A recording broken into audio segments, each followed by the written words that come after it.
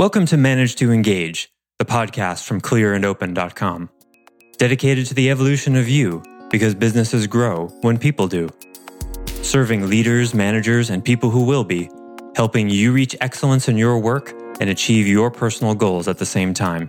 Sign up for the free course at clearandopen.com. Martin Luther King, Abraham Lincoln. Look at anyone who's been assassinated or arrested for beliefs or tenets or principles. It all comes down to one thing. They scared people. They threatened their conditioning because when you wake up a sleeping dog, sometimes it bites you. Hi, it's Joseph, and thanks for tuning in to Manage to Engage, the podcast from clearandopen.com. Our society operates using the framework that problems get solved through intelligence. It's called the knowledge deficit model. But I argue that problems get solved through consciousness and awareness, which has little to do with intelligence or even skill.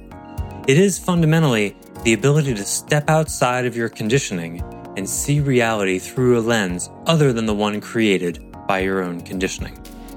More often than not, we're just missing a piece of information that's right in front of us that we can't see or aren't willing to see due to our conditioning.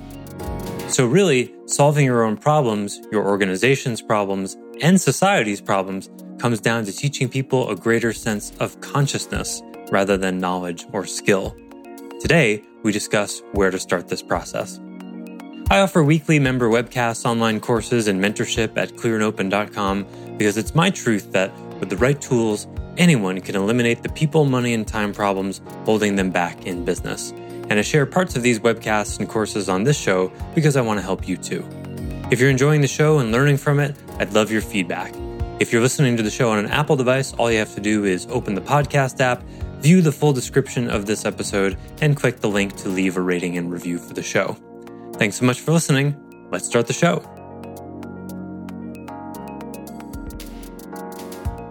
So where are people going to learn consciousness? In religion? In some aspects of spirituality, there's real consciousness work going on, but not in hardly anything mainstream. That's why I love that movie I slacked about Come Sunday, because the Carlton Pierce, the bishop, not only first he has a revelation that there's no hell, or specifically that you don't have to be saved to not go to hell or whatever. He has this revelation that there's no hell. And then he does a sermon where he actually draws upon several verses from the Bible that back it up. And the Bible is completely contradictory if you choose, the verses from here and there. You can make a case either way. There's some places that say God saves everybody. There's some places that say that's not the case. Well, which is it? Obviously, you can't go by the scripture because it says both, right? If you're putting together a gas grill or something, and one paragraph says put tab A into slot B, and then the next paragraph it says put slot B into tab B into slot A, the opposite, you don't know which is right. You don't just choose one and go, well, I believe the first one. And that second one obviously is something else. You got to resolve that. You're putting the thing together, right? You've got to decide. And you have to also, as we all have, doubt the manual because there's some mistake in it, right? As we all do. Okay. This part of the manual is clearly not right. What's the next thing, the next thought you have? Well, the whole manual could be wrong. I've got to test every single bit of this thing. Why do people not apply this kind of critical thinking to scripture? It's no different. It's an instruction manual just like anything else that's been translated and retranslated and passed down like a telephone game for a really long time. So just like when, a Japanese guy with 5th grade English is the translator of your gas grill instruction manual, you might want to look at it with a little bit of a critical eye. All I'm saying requires some consciousness. But anyway, the reason I brought up that movie Come Sunday was because the idea of bringing to thousands of evangelical Christians in that case, suddenly, I mean, to be fair, Carlton Pierce did not do it in the smartest way. He was excited about there being no hell in his opinion, and the way he brought that was predictably going to be disastrous. But he was speaking to a group of thousands of people who all had been inside the conditioning and the belief that there's a hell, and then suddenly one day, from an authority position, said there isn't. What? Right? People freaked out. He lost almost everything. Why? Well, in content, you could say, well, he was no longer representing the tenets of the church. But why in context? People didn't want their reality challenged. I'm guessing. Yeah. That's why they got so upset. That's the source of the upset. Because what he did do was challenge the conditioning that he himself had been part of bringing to people. And so you get the backfire effect. So this is one of the reasons why religions tend to evolve very slowly, because there's so much conditioning in them. And you can't just change conditioning quickly without upsetting people, because that's the lens through which they look at reality. That's the lens through which they look at reality. And they want that to be the same as much as is possible, because it makes them feel safe and secure. But life isn't safe and secure, which is why any set of conditioning that stays the same for a really long period of time, whether it's a religion, a philosophy, a spirituality, a form of government, a culture, and a business, any set of conditionings that stays the same is very attractive to people who are uncomfortable with fear and uncomfortable with change. But the role of a leader is to take in new information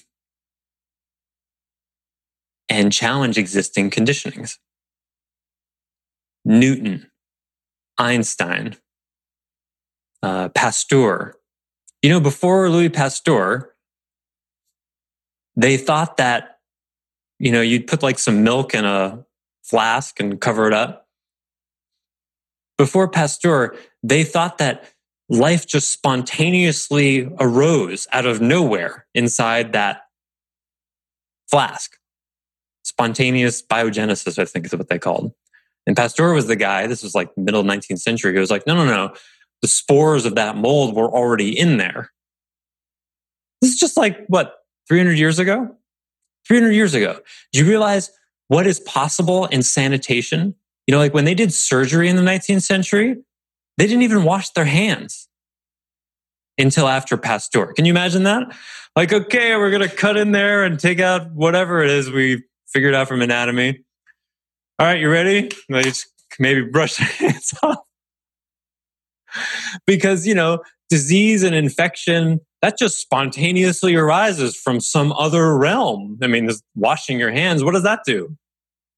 The molds, the disease is just going to spontaneously arise. Nothing we can do about that. And Pasteur was like, no. There's these tiny little microbes on your hand. Well, I can't see that.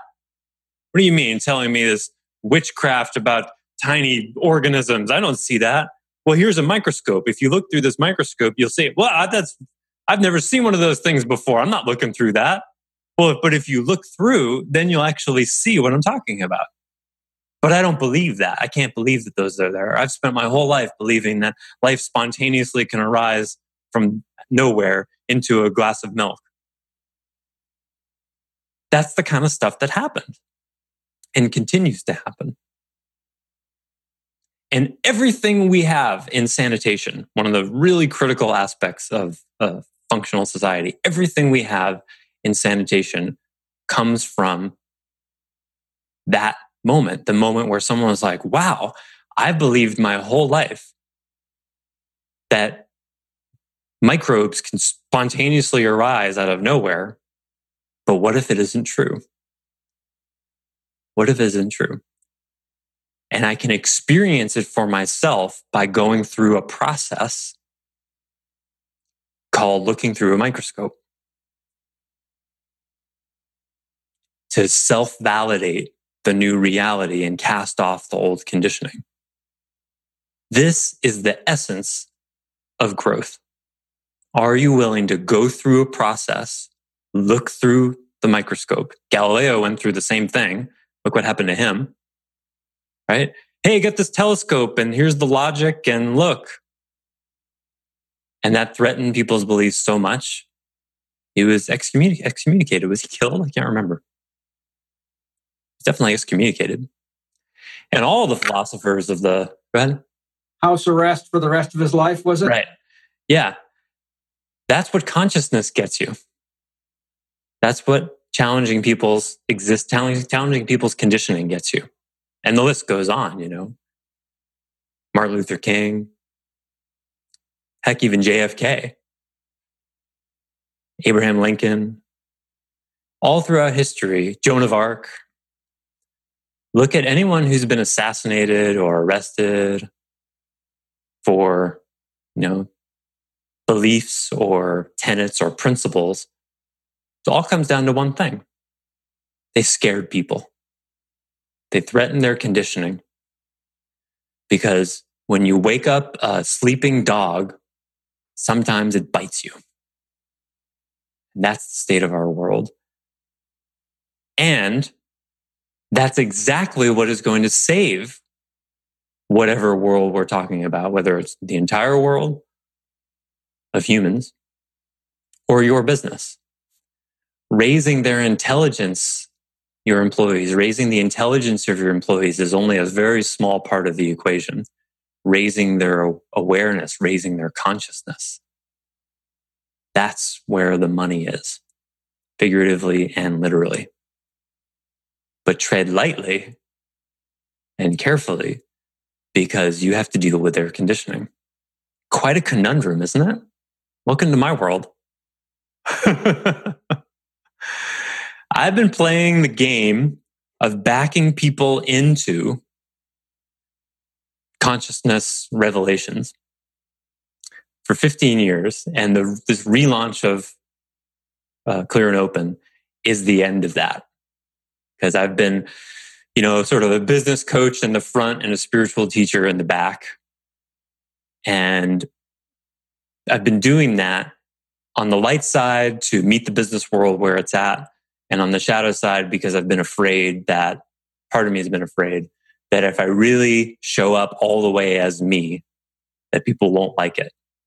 Which goes all the way back to my childhood conditioning of not fitting into my family and then not fitting into my peer groups and yada, yada, yada.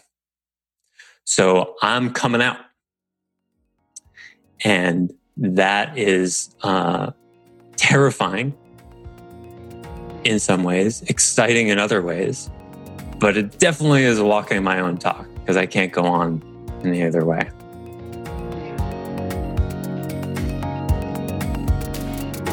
Thanks for listening to Manage to Engage, the Clear and Open podcast. Join us next week when you'll be a little bit closer to who you're destined to be. Until then, know that Clear and Open is dedicated to the evolution of you because businesses grow when people do. If you want to help the show grow, I'd appreciate you leaving a rating and review on iTunes. All you have to do is open the Apple Podcasts app, view the full description of the episode, and click the link to leave a rating and review. Or you can go to clearandopen.com/review and it will bring you to the right place. If you're looking for more support on your journey, head over to clearandopen.com for even more tools, articles, and free resources. Thanks so much for listening. Bye for now.